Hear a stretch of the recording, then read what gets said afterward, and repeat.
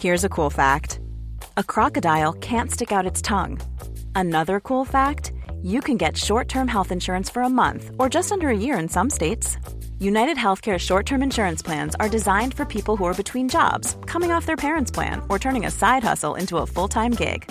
Underwritten by Golden Rule Insurance Company, they offer flexible, budget-friendly coverage with access to a nationwide network of doctors and hospitals. Get more cool facts about United Healthcare short-term plans at uh1.com. Millions of people have lost weight with personalized plans from Noom. Like Evan, who can't stand salads and still lost 50 pounds. Salads generally for most people are the easy button, right? For me, that wasn't an option. I never really was a salad guy. That's just not who I am. But Noom worked for me. Get your personalized plan today at Noom.com. Real Noom user compensated to provide their story. In 4 weeks, the typical Noom user can expect to lose 1 to 2 pounds per week. Individual results may vary. There's never been a faster or easier way to start your weight loss journey than with PlushCare. PlushCare accepts most insurance plans and gives you online access to board-certified physicians who can prescribe FDA-approved weight loss medications like Wegovy and Zepbound for those who qualify. Take charge of your health and speak with a board-certified physician about a weight loss plan that's right for you. Get started today at plushcare.com/weight-loss. That's plushcare.com/weight-loss. plushcare.com/weight-loss. Join us for a journey as we go back to the great civilizations of the past. Who were the people? What were they like? How did they begin and how did they end? Let's find out on episode 70, The Destruction of Sennacherib.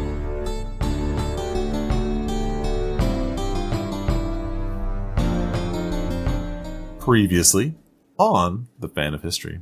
Hezekiah of Judah has pissed off Sennacherib, the almighty king of Assyria, and is about to pay the price. Well, Dan, it's been a while, but what's going on? It has been a now? while, and I have to apologize for that because I ran into a personal crisis. I had an unexpected and unwanted divorce, which sort of threw me off my game. And I had to focus on the big true crime podcasts to keep them alive, like Palmemordet and Seriemördarpodden. But now I feel a lot better. It's been 4 months. And so I figured we should do this thing again. Yeah, I agree. It sounds great. So let's talk about Sennacherib. But first, let's talk about Patreon. As you know, we tried to get to $30 on Patreon, and we didn't do it, which is like, I love this podcast. This is my oldest podcast, and I now have podcasts, several of them, over $300 per episode on Patreon. But this one can't get above 30. When we didn't, people dropped off, so now I think we are at 11.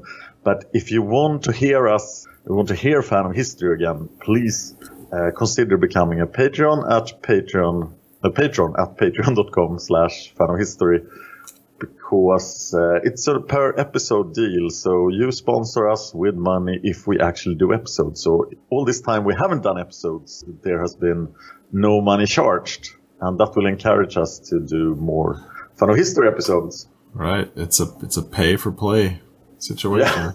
Yeah. So let's talk about Sennacherib. He is the king of Assyria.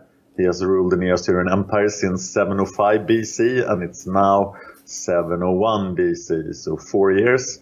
He crushed the Babylonian rebellion led by Merodach-Baladan, and Merodach-Baladan escaped Sennacherib's wrath to remain the arch nemesis of the Assyrians.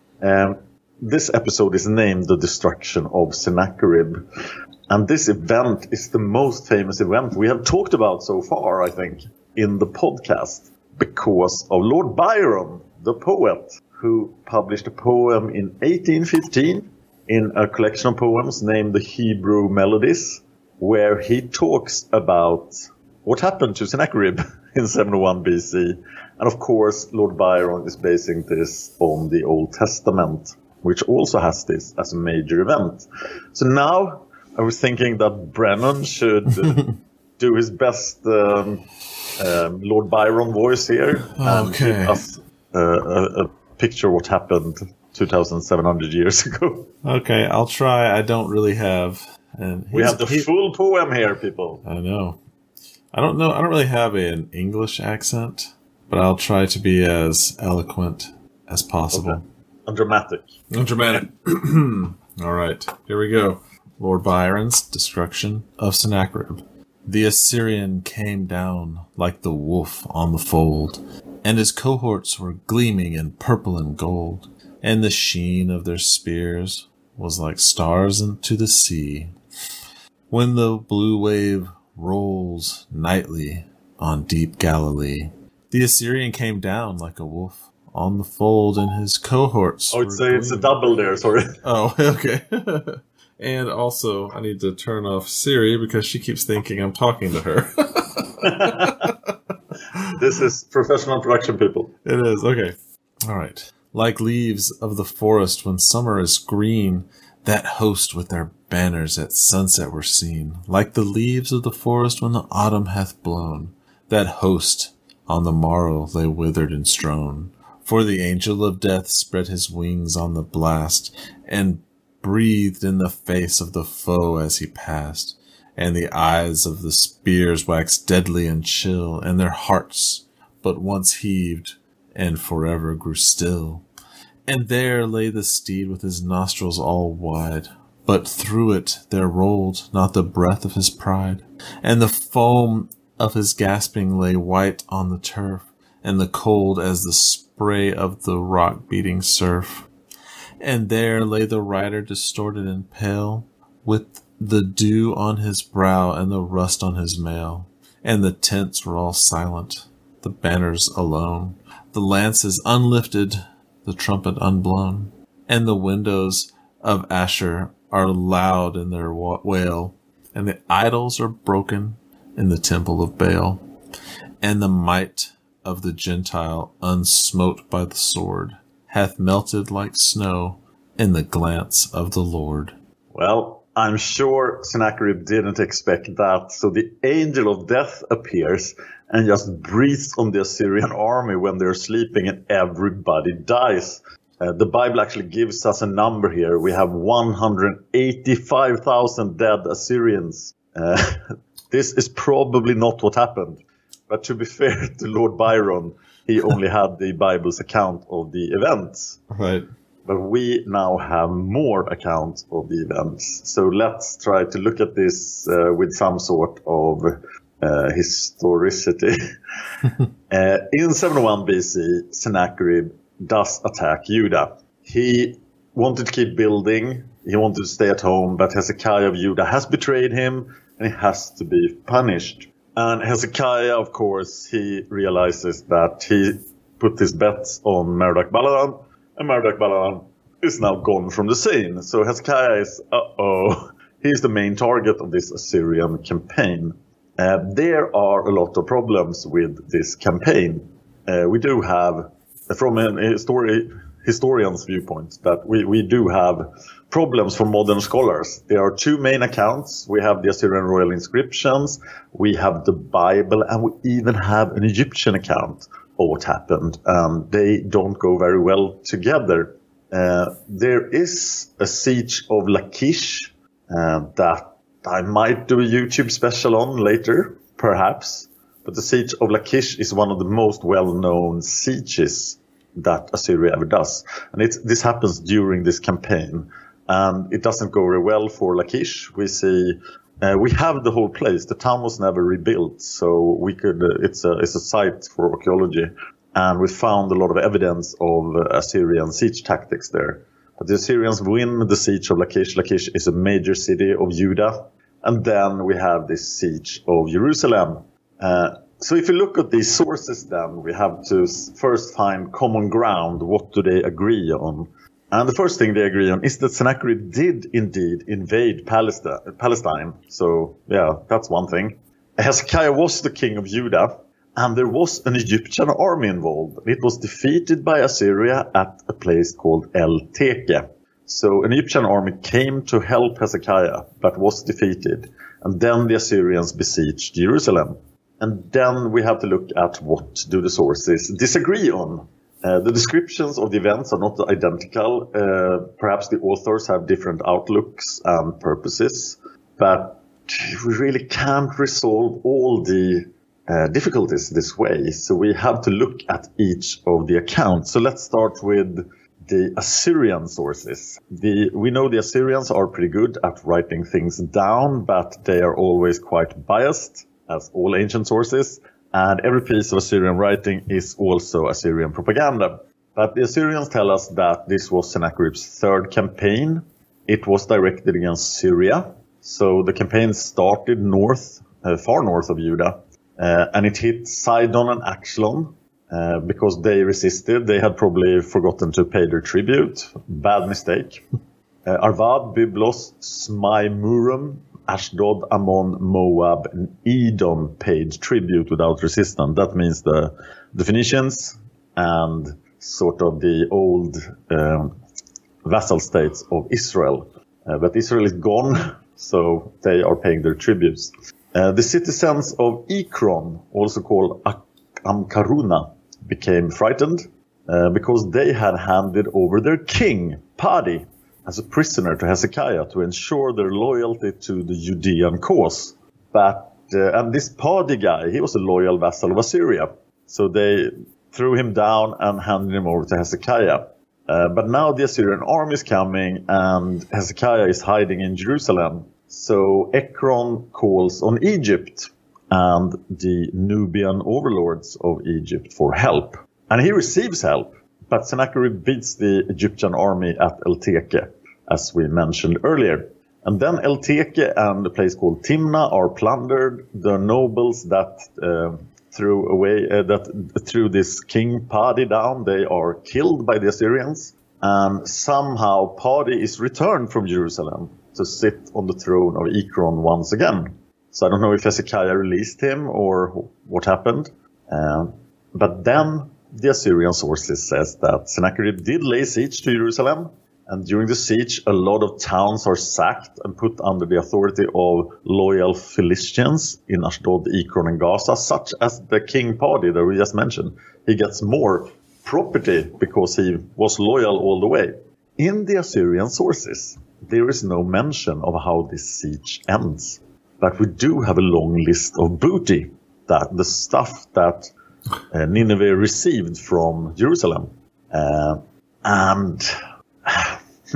All of this probably happened in 700 BC or 701 BC.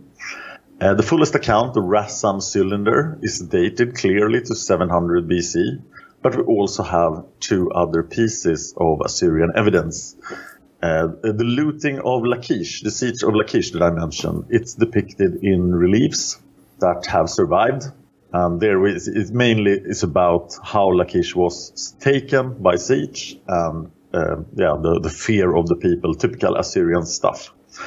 We also have a fragmentary text which may have been written by Sennacherib that talks about the conquest of two Palestinian towns, one of them being Azekah, but the name of the other town is gone from the scroll or from the paper, probably from the stone. Lachish or Azekah isn't mentioned in the annalistic narrative of the third campaign. And we knew that this was the third campaign. And Lachish was a major victory. So it's a little weird that Lachish isn't mentioned in the narrative of the third campaign, which gives rise to another theory that we will look at a bit later. The next source we had for all of this is the Bible. And we already heard the... Hi, I'm Daniel, founder of Pretty Litter. Did you know cats tend to hide symptoms of sickness and pain? I learned this the hard way after losing my cat, Gingy. So I created Pretty Litter, a health monitoring litter that helps detect early signs of illness by changing colors, saving you money and potentially your cat's life. Pretty Litter is veterinarian developed, and it's the easiest way to keep tabs on your fur baby's health right at home. Go to prettylitter.com and use code ACAST for 20% off your first order and a free cat toy. Terms and conditions apply. See site for details. Millions of people have lost weight with personalized plans from Noom. Like Evan, who can't stand salads and still lost 50 pounds. Salads generally for most people are the easy button, right? For me, that wasn't an option. I never really was a salad guy. That's just not who I am. But Noom worked for me. Get your personalized plan today at Noom.com. Real Noom user compensated to provide their story. In 4 weeks, the typical Noom user can expect to lose 1 to 2 pounds per week. Individual results may vary. Even when we're on a budget, we still deserve nice things. Quince is a place to scoop up stunning high-end goods for 50 to 80% less than similar brands. They have buttery soft cashmere sweaters starting at $50, luxurious Italian leather bags, and so much more. Plus, Quince only works with factories that use safe, ethical, and responsible manufacturing. Get the high-end goods you'll love without the high price tag with Quince. Go to quince.com/style for free shipping and 365-day returns.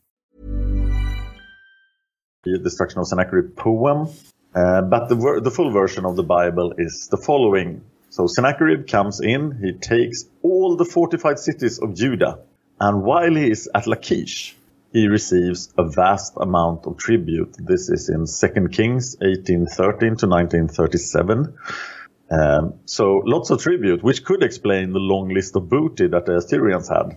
In Chronicles, we have in the Bible, it's always weird because they are talking about the same events in Kings and in Chronicles. In Chronicles, there is a detailed narration of the measures taken by Hezekiah to fortify Jerusalem against the siege. In 2 Chronicles 32:1 to 21, they also identify the leader of the Egyptian army as Taharka from Nubia. And Taharka is a known Egyptian overlord from Egyptian accounts as well. And we will talk more about the rest of the biblical narrative. I used Cambridge Ancient History for the source for this, and they did propose a solution to why there is, why the sources are, why they differ. And they think that there might have been 2 campaigns. That there's a second campaign against Judah late in the reign of Sennacherib, that is somewhere in the years 688 to 681 BC, because no Assyrian annalistic narratives are preserved for this period. For these 8 years, 688 to 681 BC, we don't have any accounts at all. So the proposed solution that Cambridge Ancient History makes says that in 701 BC, Sennacherib does invade Judah. He wins the battle of El-Teke against Egypt. He wasn't defeated at all. And this is pretty much proven in the next thing he does in 700 BC. Because in 700 BC, he has a full-strength Assyrian army. So he can't have lost 185,000 Assyrian soldiers, because that's a lot. That would be hard to replenish in a year. Yeah, but his army is fully operational the next year. Cambridge Ancient History further proposes that the siege of Jerusalem ended by Hezekiah paying a huge tribute to Sennacherib this time. And then he fortifies Jerusalem to resist the siege. And until 689 BC, for 12 years, Sennacherib is busy elsewhere, and we know he is. He has a lot to do. But after 689, in this 8-year period that we don't have any sources for, a second campaign is launched against Jerusalem. In this campaign, Azekah is conquered. The siege of Lachish happens in the second campaign. Taharka of Egypt shows up because 701 BC is a bit early for Taharka to show up. But Taharka showing up in 688 BC makes a lot more sense. And then some sort of catastrophe befalls the Assyrian camp, and the Assyrians actually lose in the 680s. So that's the Cambridge Ancient History version. We should now probably talk about Taharka. I don't know if we mentioned him. It's been so long since last episode. But he is the son of Pie, the son of Pai, the brother of Shebitku. The Nubians rule Egypt, and the Nubian succession is complicated because you are kind of supposed to be succeeded by your brother, except when you aren't. And it's very hard to understand. If Taharka shows up in 701 BC, Shebitku is the pharaoh. So Taharka is there as a royal general, but not as the pharaoh. And he's probably only 20 years old, which maybe explains why he loses so easily. But he does become the pharaoh over the 25th dynasty, the Nubian dynasty, in 690 BC. So if he leads the Egyptian army in the 680s, he's the pharaoh, he's older, he's wiser. And of course, this early defeat at El Teke wasn't too serious, and the Egyptian army wasn't annihilated. It could very well come back 12 years later. Okay, are you confused yet? Yeah, it's there's a lot of stuff going on here, man. Okay, here is my version of what happened in 701 BC. Okay.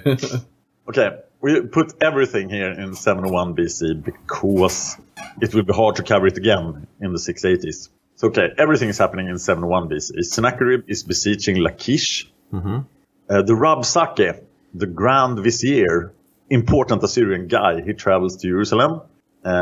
Sennacherib learns that Taharqa of Egypt has recovered from his defeat and is returning. Lachish falls. So the siege of Lachish finishes. Lachish is gone forever. Uh-huh. The Rabshakeh, this very important Assyrian guy, he appears before Jerusalem. And he shows up in the Old Testament in Isaiah 36:2. He addresses the people of Jerusalem from the west slope of the Kidron Valley. And he calls for Hezekiah. Because he wants to talk to Hezekiah, but Hezekiah doesn't show up. 3 high Judean officials show up instead. They are Eliakim, Shebna, and Joah. And the Rabshakeh surprises the Hebrew officials or the Judean officials by speaking to them in Hebrew. And this is, of course, a major problem for the Judean officials because now all the people in Jerusalem can understand the Assyrian diplomat. Eliakim asks the Rabshakeh to use Aramean because Aramean is the official language of diplomacy. But the Rabshakeh refuses because he feels that the people of Jerusalem needs to hear what he has to say. Strangely enough, Sennacherib does talk about the diplomatic mission to Jerusalem before the attack, but he sends the Turtanu, that is the field marshal, and some Rabsaris, that's another senior official position, and not the Rabshakeh. But, yeah, details, I guess. The whole diplomat thing doesn't work, of course. Hezekiah doesn't want to give up. So the siege begins, and the full might of the Royal Assyrian army is outside of Jerusalem. And this is it. This is the end for Judah if they win. They've already, 24 years ago, destroyed Israel. And now it's time for Judah to go. And then something happens. Something stops the Assyrian army from winning this siege. So the Assyrians do not win this siege. Jerusalem is not sacked and Judah survives. We know this because Hezekiah remains in charge. Mm-hmm. We have 3 versions of what happened, what this disaster was. So first you can ask Sennacherib, and he says, "What are you talking about? There was no disaster. I got tribute. We went home. I am awesome, and by the way, I deported 200,150 people as well." So that's the Assyrian version. Seems typical. Yeah, but he did not win. He went home because he was paid off. Ah, I see. Yep. He says. And then the Bible says that the angel of death showed up and slaughtered 185,000 Assyrian soldiers, which we are pretty clear that it didn't happen. But then we have an Egyptian version recorded by Taharqa. So Taharqa says that he prayed to the gods of Egypt. Hey, Jerusalem is in trouble. Help them, won't you? And the gods of Egypt helped Jerusalem by sending an army of field mice. Oh my gosh. And all these mice, they eat the Assyrian bowstrings. And Sennacherib in the morning realizes that, hey, we don't have any bows. And Assyrian warfare without bows is pretty hard. So then Sennacherib goes home. And I have a quote here. Maybe you can read it from Taharqa. From Taharqa. The gods sent a multitude of field mice, which devoured all the quivers and bowstrings of the enemy, and ate the thongs by which they managed their shields. Okay, didn't get shields either, so bows and shields are gone. Yeah, you can't have an army without bows and shields. It's impossible. Sorry, I misspoke actually. This was not Taharqa's version. This was the official Egyptian version. But Taharqa has his own version. Oh, wow. Okay, so that was the official Or we have records from Taharqa where it says he went with Shebitku to Lower Egypt, that is to the Mediterranean. And this is sort of the general area of Judah. It's close to Lower Egypt. Gotcha. And he says he doesn't mention any campaign at all. And maybe he does this because he got his ass kicked. So he just want to talk about that. just forget all that happened. But the fact remains that Hezekiah stays in power, he's still in Jerusalem, and Sennacherib goes away. And that's the destruction of Sennacherib. Wow. So Sennacherib survived the destruction as well. We have some other stuff that happens at the very end of the 8th century BC. All the problems in 705 BC, the death of Sargon, has led to that the Assyrians lost the northwest provinces, sort of the southern Turkey and northern Syria, that area. Because they rebelled, and as we talked about earlier, they probably killed Sargon. Mm-hmm. So Tabal, Q, Kilaku, and Melid are free of Assyrian vassalage, and they are now free states. Some other states in the area do remain loyal to Assyria. It is possible that Q actually returned voluntarily to Assyrian vassalage, perhaps on the advice of King Midas, because King Midas is fighting the Cimmerians in the mountains, and he is now a friend of the Assyrians, as we talked about earlier. Also, Argishti II of Urartu, he's also busy fighting the Cimmerians in the mountains, but Urartu will be back. It's not over for Urartu yet. And Merodach-Baladan is still out there plotting against Sennacherib and the Assyrians as usual. We also have the 20th Olympiad in 700 BC, and a guy named Atheridas of Laconia, that is a Spartan, wins the stadium race. And we don't have any other information of the other events. This is the final podcast with this format, but we will continue Fan of History. But we'll talk more about that in the next episode, because in the next episode we'll do something very special. We'll talk about the history of Brennan. Oh, wow. It's all about me. That's not ancient Assyrian. Nope. There will be very little to do with ancient Assyria in my history. Yeah, very little. Yeah, we'll describe where I came from, and we'll go back several thousand years over the course of time to see my, if you want to call it, a genetic drift. Yeah. So, well, that's it for this, but please go to YouTube. Lots of good stuff out there. Subscribe, like, and share. And if you want to, give us a review on iTunes. We have Facebook.com/fanofhistory. Also Patreon, like Dan mentioned. Patreon.com/fanofhistory. If you want to follow Dan on Twitter, he's @DanHorning. If you want to follow me, I'm @CeruleanSaysHi. So, for this week, I am Brennan. And I'm Dan. And this has been Fan of History. Woo! If you enjoyed this podcast, please consider supporting us on Patreon. Patreon.com/fanofhistory. Just $1 an episode would help us out. Thanks, and see you next time.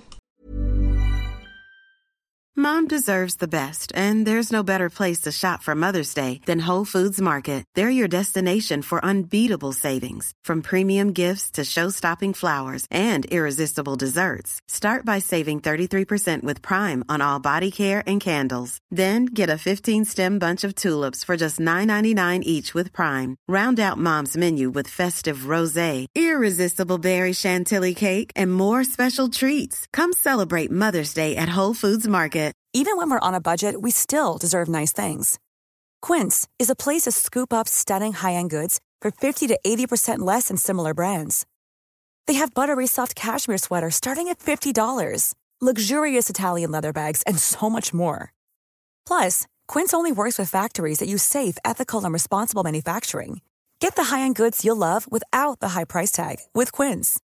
Go to quince.com/style for free shipping and 365-day returns. Need new glasses or want a fresh new style? Warby Parker has you covered. Glasses start at just $95, including anti-reflective, scratch-resistant prescription lenses that block 100% of UV rays. Every frame's designed in-house with a huge selection of styles for every face shape. And with Warby Parker's free home try-on program, you can order 5 pairs to try at home for free. Shipping is free both ways, too.